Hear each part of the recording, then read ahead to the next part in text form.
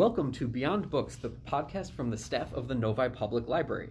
My name is David Silberman. I'm the Electronic Services Librarian. Here with me today is Betty Lang.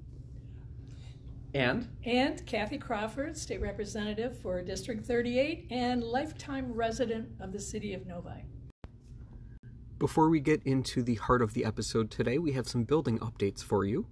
First, we are now open for 1-hour visits for grab-and-go services. Second, we've increased the number of computer stations available. And finally, we've resumed accepting donations. Donations are accepted on the second and fourth Thursday of the month from 10 a.m. to 7 p.m., weather permitting, of course. Donations can be dropped off at the back of the library, not at the front door, so please go to the entrance off of Taft Road, the one that we share with the Novi High School. Now let's play a little game we like to play. Normally it's Meet the Staff, but today it's going to be Meet the State Rep. So Kathy Crawford, thank you for joining us today. Let's start with just a brief introduction. Can you tell us a little bit about yourself and how you got to be where you are today? Okay, well, first of all, I guess I would have to go back a little bit. That my family came to Novi in the 1930s, when Henry Ford was down south getting people to come to Michigan to make cars. So my family came to Michigan then. Also, Detroit had one of the few schools for the deaf, and my aunt was deaf. So she came, they knew she wasn't stupid because she didn't go deaf till she was about 3 years old from running a high fever from measles and chickenpox. So they came to Michigan then. And eventually they moved out to the Novi area because they were really connected. My family was really connected with farming. They were very much connected with farming, like a lot of people in the South. And so they found a great farm on Meadowbrook and Novi Road. There was about 350 acres. Novi Road, Grand River and Meadowbrook was where it was. So much of where a subdivision is located now was part of our farm back in the 40s and 50s. So that was sort of my beginning, and lots of things I learned along the way, but one of them was to never sit on the sidelines and complain about what other people are doing. That my family's motto, so to speak, and their goal was, if you don't like something, you take part in making it better rather than just complaining about what everybody else is doing. And so, I think that actually answers my next question. What made you decide to go into politics? Yeah, I really have to laugh because it was never on my bucket list to be a politician. Never wanted to, but I had a Southern relative that used to always call me to find out what I was doing. And she said we were Southerners, we weren't hillbillies. She always tried to promote that to me. And she said, listen, what is it that you're going to do next? And I said, well, some people asked me if I would be on, this was after I retired once, be on Novi City Council. And I said, so I'm thinking about it. And she said, why, Kathleen, that will make you so much more interesting. And that made me laugh because I thought, maybe I will be more interesting if I get on Novi City Council. I don't know. But, that was one of the funniest things I ever heard about getting into politics. But it was never on my bucket list. But because I cared so much about Novi's future and Novi's past, I thought, well, who better than me? I should be on City Council. So I got at Novi City Council and served for about, 3 years. And then went on to when David Landry was Mayor Landry, and really enjoyed that experience. But then when the seat became open on Oakland County Board of Commissioners, my husband, who was leaving the Board of Commissioners, said, you would really love that job. You should do that job. And I thought, well, I don't know why. And he said, because you'll be really good at it. And so I listened to him and I listened to other people, and I got on the Oakland County Board of Commissioners, where I served for about 3 years. And then when a vacancy became available in the 38th District, because I'd acquired all this experience and I really am passionate about what is going on in our district. So anyway, I was elected state rep and was elected 3 times, and now I'm term limited. So which means in December, that'll be my last time in the Michigan State House. I've really enjoyed that and have made I think we've helped to make some good legislations coming forward. What do you think have been some of your biggest challenges as well as accomplishments as a state rep? I guess I never really expected that there would be people that would just hate you that had never met you before. I mean, that to me is somewhat fascinating and but at the same time disappointing, I think, that we would hate a person who was elected to public office just because they are one party or another. I find that really, I don't know, it's sort of unbelievable to me, because I was elected to serve this entire district, no matter what your political affiliations are, what your religion is, whatever. And I really feel that. So I've tried to listen to all sides, and I've tried to listen to all ages and be the best representative for this district, which doesn't always agree with Lansing politics or up north politics. Every district has its own culture. So I'm passionate about our district's culture, which is always changing, which is good. I mean, I think change is good. And what do you see as the most important issues in the near future for your constituents?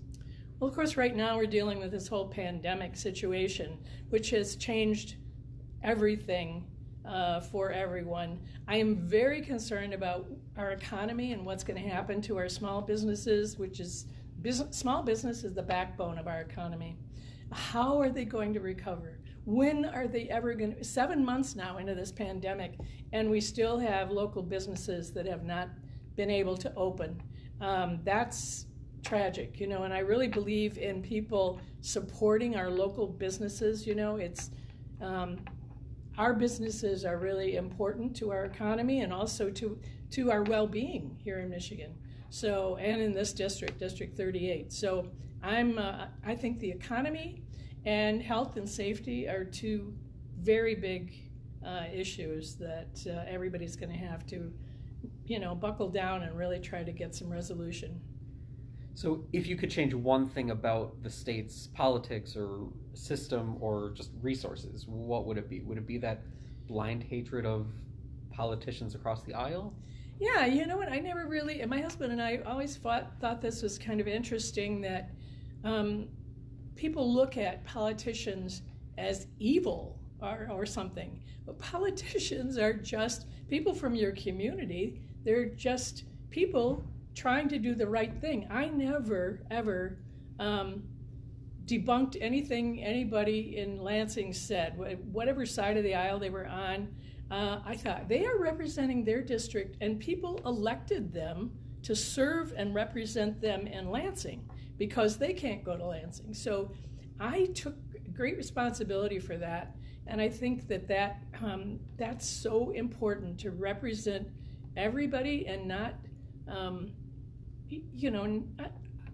be against whatever somebody else believes, because maybe that's what their district believes, That is quite refreshing to hear these days when it seems a lot of politicians want to serve primarily their voters and not their constituents. Or their party. Their party.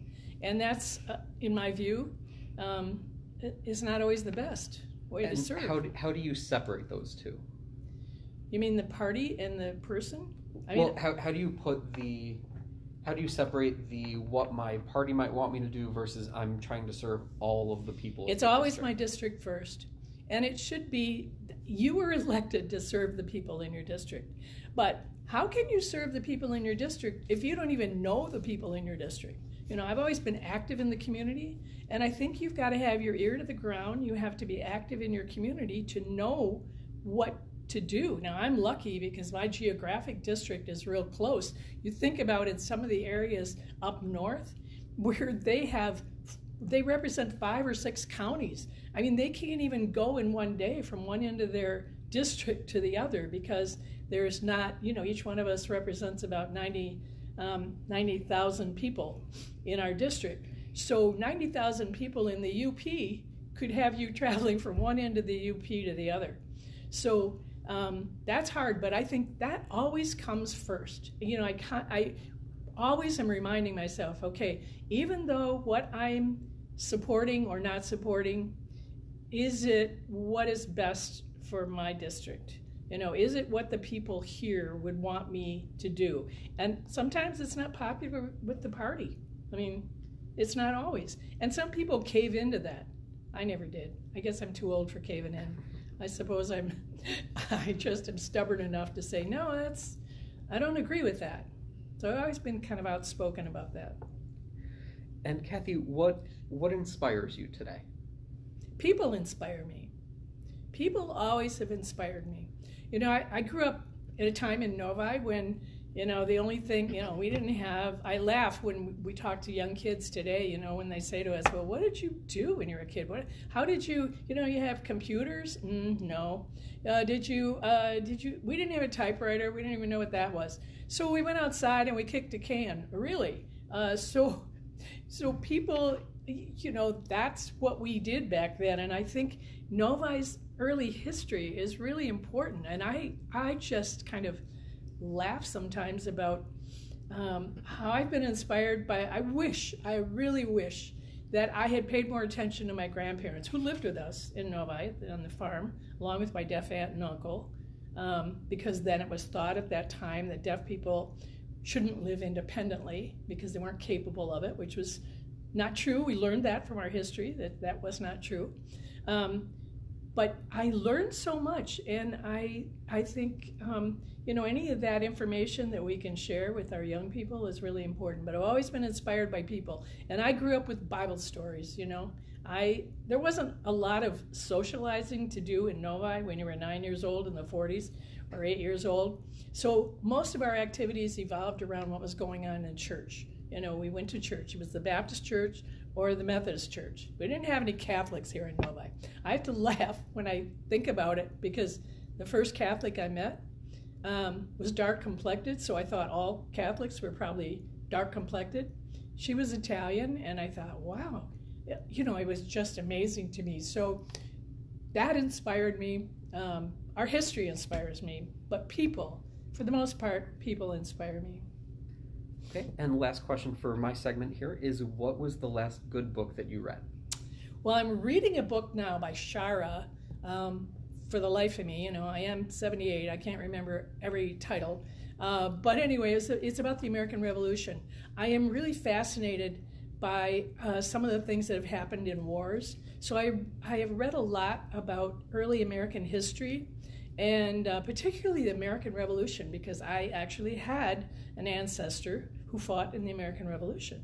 So I'm kind of passionate about American Revolution and early American history and pioneering. I just think, what in the world possessed people to come to Michigan in the 1700s or the 1800s? What were they thinking? Because we were basically a swamp at that time. What happened? So I'm really interested in knowing about that. And that's usually the kind of books I read, historical novels. Okay.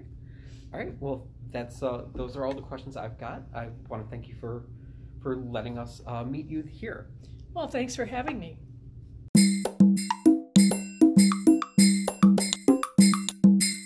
Okay, now we're going to go into the Historical Commission, since you are the chair and have been the chair for a few years. What is the purpose of the Novi Historical Commission? Well, very simply, the purpose of the Novi Historical Commission is to discover and collect and preserve and protect our Novi historical materials. Mm-hmm.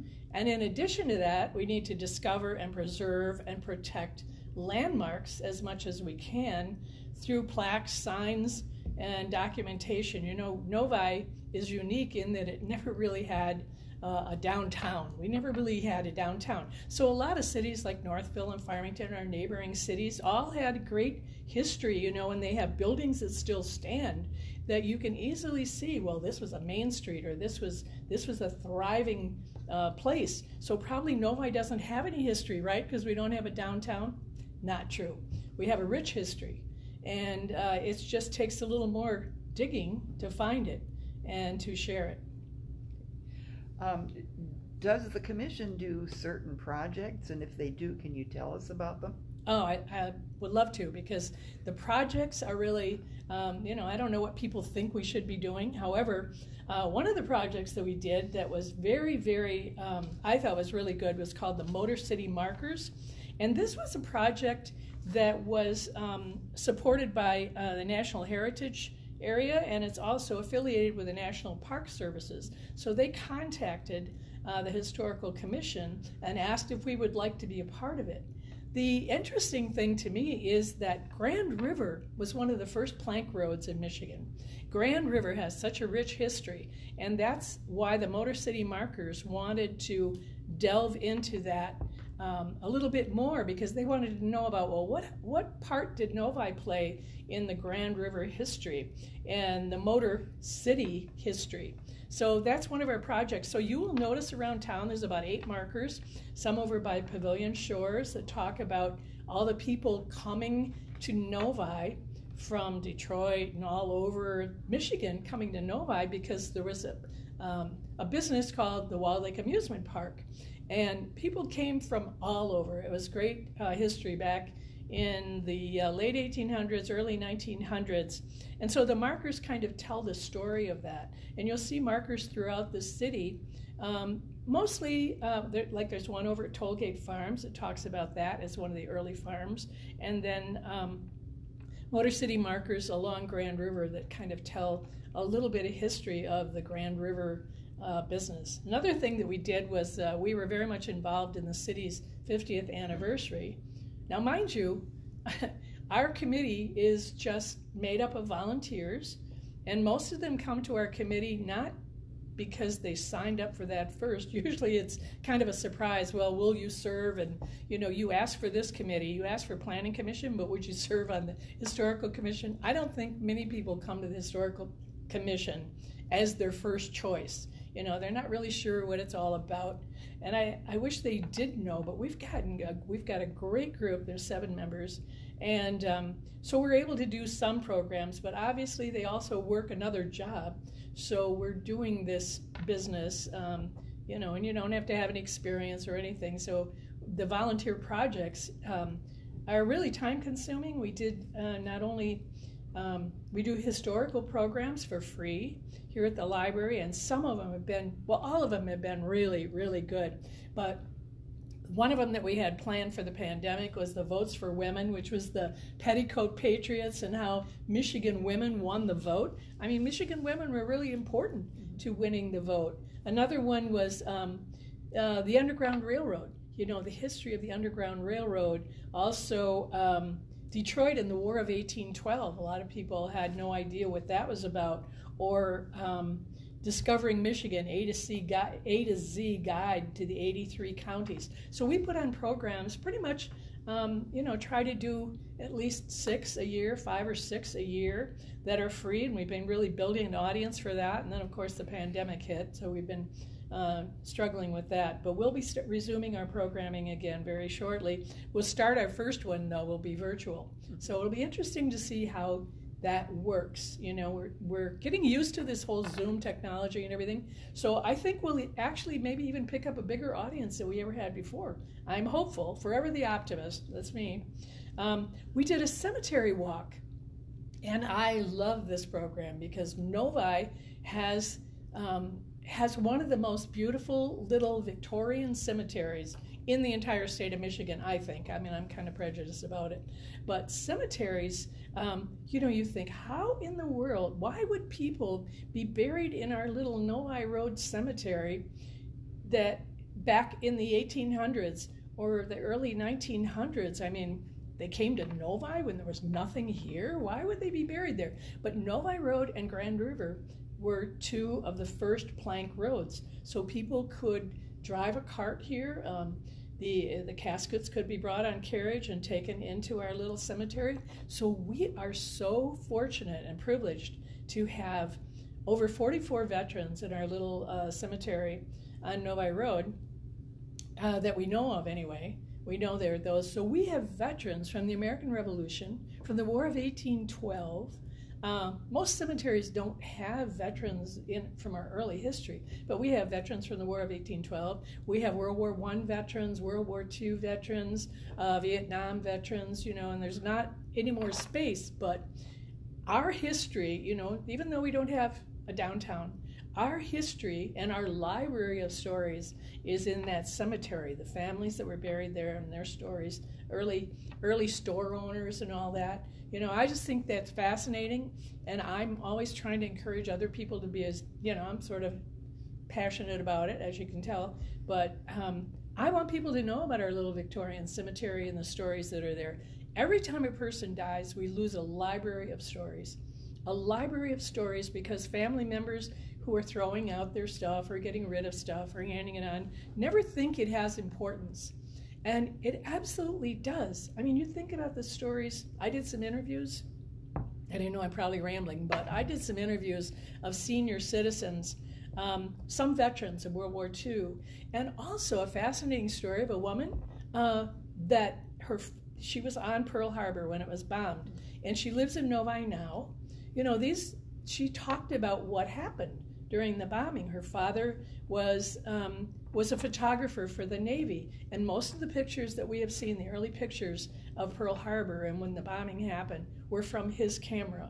And so she lives in Novi, and I'd like to know, we're going to lose that history, if Florence isn't here and nobody has recorded her history and her thoughts about it, because it's fascinating. She talked about the blackout, how she learned to walk around in the dark because for years they had to keep their windows closed and darkened. They could never have lights at night. And she learned, to this day, she said, I still can walk around in the dark, even though she's in her 80s. I can still walk around in the dark. And other stories from seniors, it's just remarkable that they don't think it's important, history, but these stories need to be recorded, absolutely. One of the other, so the veterans that we have recorded, my dream, and I think our commission's dream, would be able to people today with modern technology, be able to walk up to a headstone in our Victorian cemetery and see the history on their smartphone of the person who was once alive and well in Novi and their history. We learned so much about it. I was surprised when somebody gave us some burial certificates and burial permits. You learned about what people died from back in the day. And one of the things I thought, why are all these people dying from poisoning? Is somebody trying to kill people? And it dawned on me then, because if people were canning vegetables and fruits and jellies and all that, some of them weren't that good at it.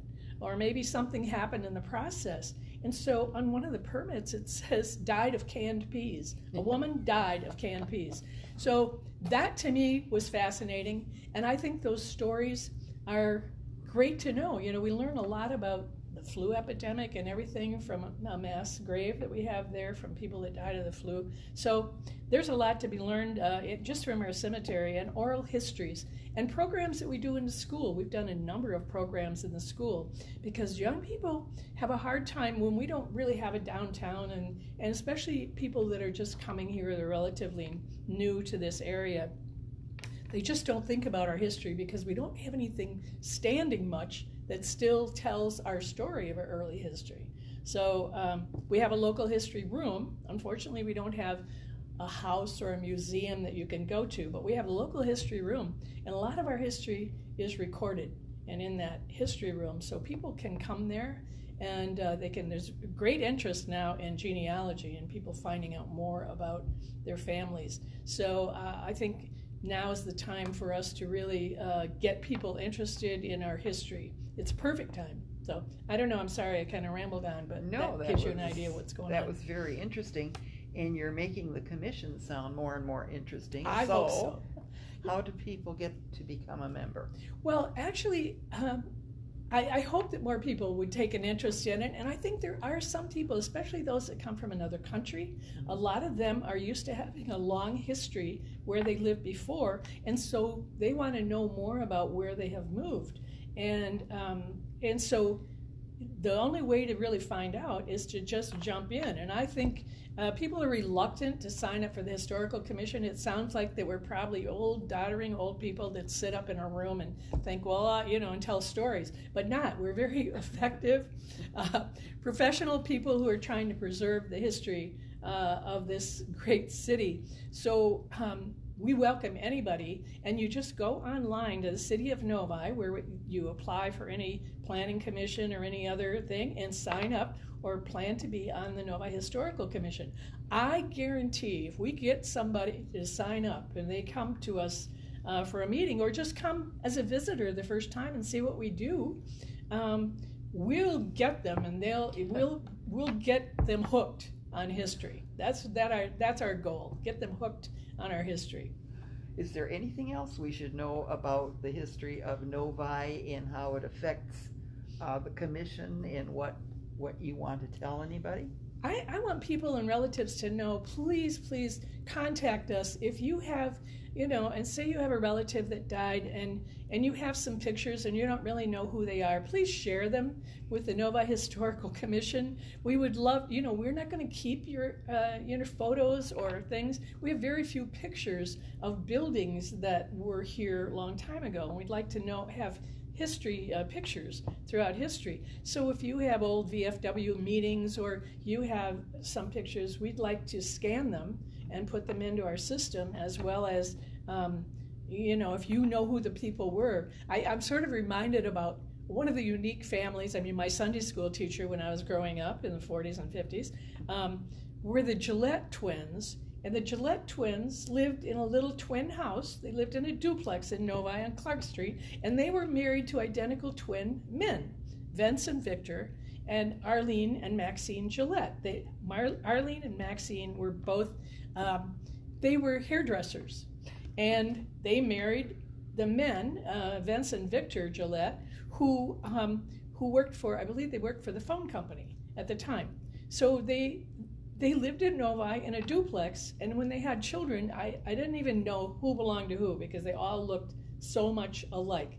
But they were my Sunday school teachers. Arlene and Maxine were my Sunday school teachers at the old Novi Methodist Church on Grand River.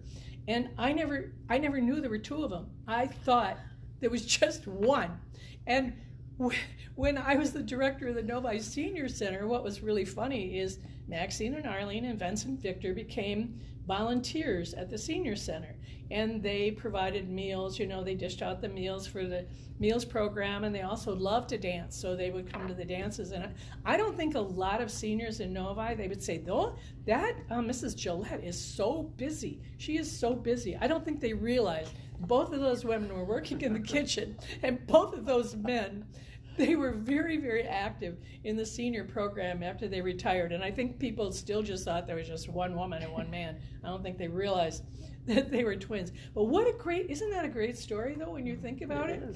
Twins, married to identical twins, living in a duplex in Novi. I mean, how many other communities would have that story? Hardly anybody. And Maxine and Arlene had their mother's wedding dress, and that would have been from the 1800s. I had a wedding program once, and I asked people to wear their wedding dresses or bring them for display. And they had her wedding dress, which was so remarkable. And it was what a great thing for people to see. So all of those things need to be captured, recorded, taken photos of. And so please, I'm just asking family members, before you throw anything out, let us take a look at it. It may not be meaningful to you, but it certainly will be meaningful to this city and our history. So, thanks so much, Kathy. You've really opened up a process of thinking about the history of Novi, that it isn't just big things. No. But the history encompasses a lot of small things and a lot of family memories. So thank you again for telling us about the commission. It was great to be here, and I hope everybody signs up to be on the Novi Historical Commission. We've talked a lot today about being interested in exploring your history. So if you are interested in exploring your family's genealogy, you should check out Ancestry. Ancestry has the most genealogical information available online, with more than 1.5 billion names. That's billion with a B. Search topics include census records, vital records, military records, and immigration records. Ancestry Library Edition has enabled access from home through December. There's no time like the present to discover your past. Get started on your genealogy quest with Ancestry from our online tools page today.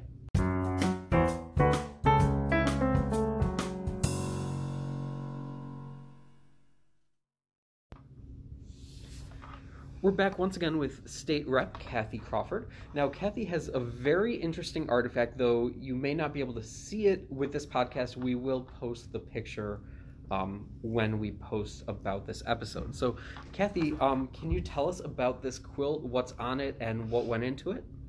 Well, the way this quilt started, basically, I was the director of the Novi Senior Center, and I was the first director of the Novi Senior Center, and we didn't even have a senior center when I started working for Parks and Rec, and so we initiated the fact that we needed a senior center, and that all came about as a result of our urging and a committee that was set up, and the city councils at the time. I think we went through 3 city councils before we finally got permission to have a senior center. So I was very, I grew up on a farm in Novi, and my story was about early story anyway was about living on the farm in Novi, and I've lived here. I'm 78 now, but I've lived here my whole life. Well, when I retired from the senior center, they made a little quilt memento for me that means a great deal to me, because one of the projects that I did as the director of the senior center was a project with local teachers, and it was called the Pen Pal program. And we told stories to kids, or we had kids sending mail back and forth with us, and we told them about our life in Novi, and then the kids would respond back. They wanted to know about our history and everything. And Darlene Grabowski was a first grade teacher, and she was one of the ones that really passionately supported our Pen Pal program. And the Pen Pal program really helped educate kids about the importance of our past and our history. So this quilt tells a story. And what I always told the kids is that there's lots of things that tell stories. You know, it could be a pin you wear. It could be a piece of jewelry. It could be some piece of clothing. You know, I've known some people that when their relative dies, they take all the ties that their father wore and they make them into a wall hanging. Or they take t-shirts that, you know, young people take t-shirts that they wore in the different sports they participated in, and they put them all together, have them sewn together, sort of like a patchwork quilt, and then they, you know, they display them. But also one of the stories that I was really touched with, it was an early elementary story called The Quilt Story by Tony Johnston and Tommy D. Paola. And it's entitled The Quilt Story, but it talks about a young girl named Abigail in the pioneering days when people went out west and leaving her home where she lived in, you know, maybe New York or somewhere, and then traveling across the country in a covered wagon. The only thing she had with her that told the story of her past was her quilt. And the quilt had little pieces of a dress that she wore. It had a piece of her mother's apron. It had a piece of pillowcase that she loved. And she had that quilt, and that made her feel comfortable when she got to her new sod home, you know, out west. And because a quilt can provide warmth and security and everything and fun for generations, because they lasted forever. But each quilt told a story. So my story here is kind of about Novi's early past. This little quilt tells about the apple orchards in Novi, because there's a little quilt patch that told about the apple orchards. And I will say the people that did the quilts, each one took a square, and they were responsible for looking at a photograph and doing the square. But it has the City Hall, 25075 is the address that's on the quilt patch. And then there's Fruit Ridge Farm, which was one of the early farms in Novi, with a beautiful home that is still standing in Novi, and that's on the quilt. And our house is on the quilt, and our early farm is on the quilt. Picture of Bates Hamburgers, a lot of people that moved to Novi later on said, oh, I remember Bates Hamburgers on the corner of Grand River and Novi Road, and you could smell Bates Hamburgers for miles and miles. And they probably weren't that nutritious. However, they were delicious. And so Bates Hamburgers had an early history in Novi because one of the reasons David Barr, the well-known, world-renowned sculptor, came to Novi was because of Bates Hamburgers. And he did a whole page in his story, Villa Barr's story in his book, about Bates Hamburgers and how you could smell it, and it was wonderful, and his wife didn't think he should eat them. But anyway, he ended up in Novi because of he was inspired by Bates Hamburgers. So the Novi Inn has a rich history right on the corner, also the opposite corner of where Bates was. It was a building that looks much like a bank building, and it was scheduled to become a bank. And but right when the market crashed in the early 1900s, and it became a bar instead called the Novi Inn. And the Novi Inn has a rich history. And so these are some of the quilt things. But if you wanted to really tell a lot of stories, each one of these squares tells a story. Guernsey ice cream. I mean, everybody knows about Guernsey ice cream on Novi Road and its early history. Decades and decades of ice cream have been produced by the same family, and now they've renovated their building. And so that's been an important part of Novi's history, and my history too, because I think part of my body was built by Guernsey ice cream and biscuits and gravy from my early family southern roots. So, I still carry Guernsey with me in every way imaginable.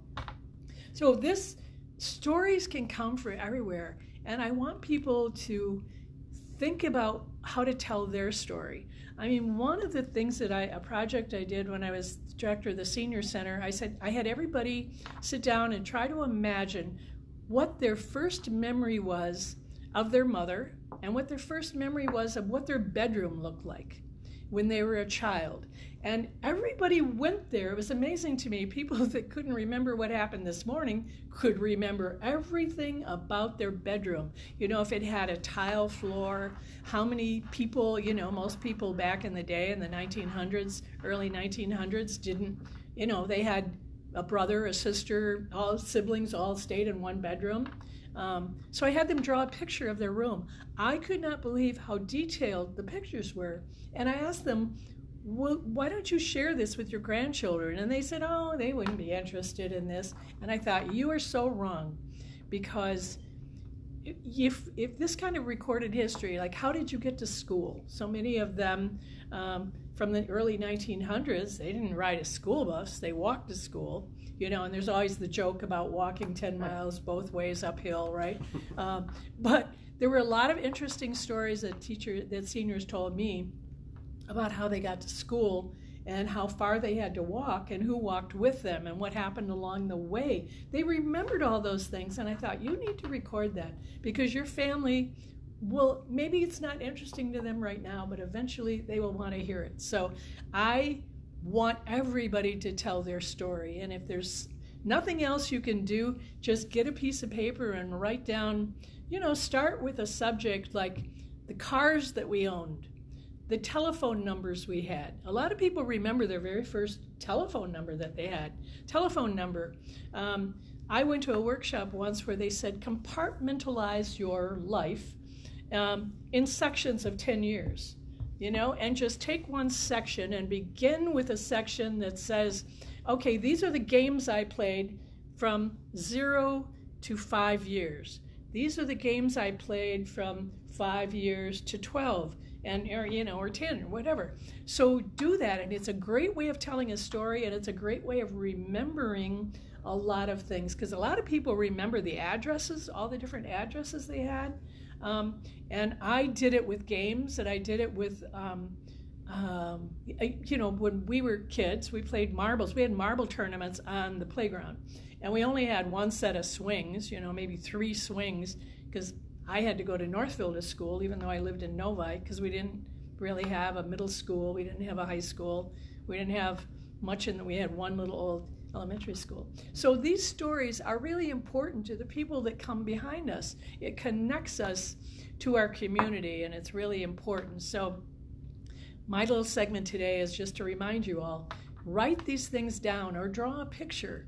I had one senior tell me that the greatest thing she ever found when her mother died was a box up in the top of the closet, and when she brought it down and she opened it up, it had a book, like a scrapbook in it, a small scrapbook, and it had hand-drawn pictures that her mother drew of the house she lived in when she was in Detroit years and years ago, like in the early 1900s. It had a clipping of her hair at different times in her life. It had little hand-drawn pictures of what she wore to school, and it had other things.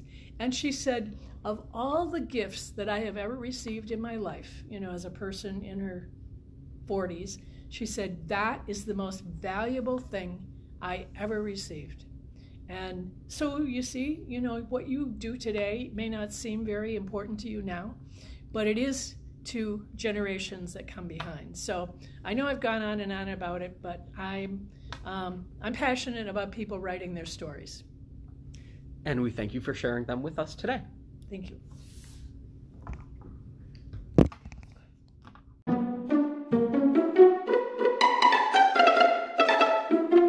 And that's basically our episode for today. So before we head out, I thought we'd kind of recap. Are either of you guys reading anything good right now? Kathy, I know you mentioned... Yeah, The American Revolution, by Shaara. Shaara, I believe is his last name, the author. I wish I could remember the name of the book, but what's beautiful about it is you have chapters from Benjamin Franklin and all the people, Patrick Henry, and all the people that were involved in our early history. And it's just amazing to read in their own words, because they were men of letters. They wrote a lot. I mean, that was their way of communicating back and forth with the king and, in Britain, and back and forth amongst each other. So there was a lot of written history during that time that tells in first person what they were thinking and you can even imagine writing the Declaration of Independence. How did that come about? It's very interesting to me, and it's reading that while it might be a little bit fiction, but it's all based on our early history. Okay, Betty, are you reading anything good right now? Yeah, what I'm reading is called Sustainable Genealogy. It's a fairly new book, and people think once they've done their genealogy, they're done. But with the changes of various types of things to record on, you really need to watch what you're doing, keep up with the times, and it even gives you some suggestions of how to do this. I haven't finished it yet, but it has really good ideas. Awesome. And I am reading a book called Chutzpah by Inbal Ariely. The title is Chutzpah. It's the Yiddish word chutzpah. And it's about why Israel is a hub of innovation and entrepreneurship. And I found it. It is available on our Hoopla resource. So with that, that is our episode today. You can find and subscribe to our podcast on Apple, Spotify, Google Podcasts, Breaker, Radio Public, Pocket Casts, Overcast, or just on the Beyond Books podcast page on our website. So we thank you for listening today. We hope to inform you. We hope to inspire you. Oh, and we are definitely going to include you.